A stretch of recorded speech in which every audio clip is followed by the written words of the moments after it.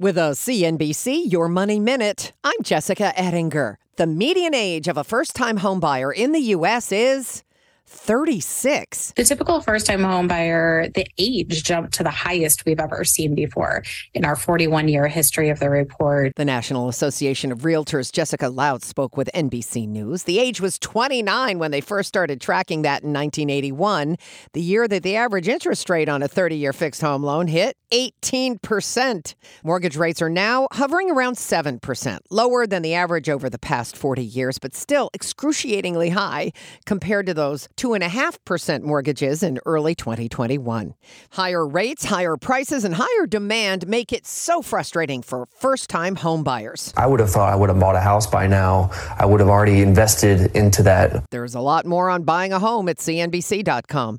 I'm Jessica Ettinger, CNBC. Across America, BP supports more than 275,000 jobs to keep energy flowing.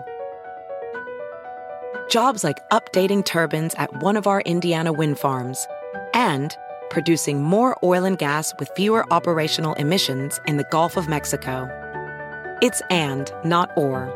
See what doing both means for energy nationwide at bp.com/investing in America.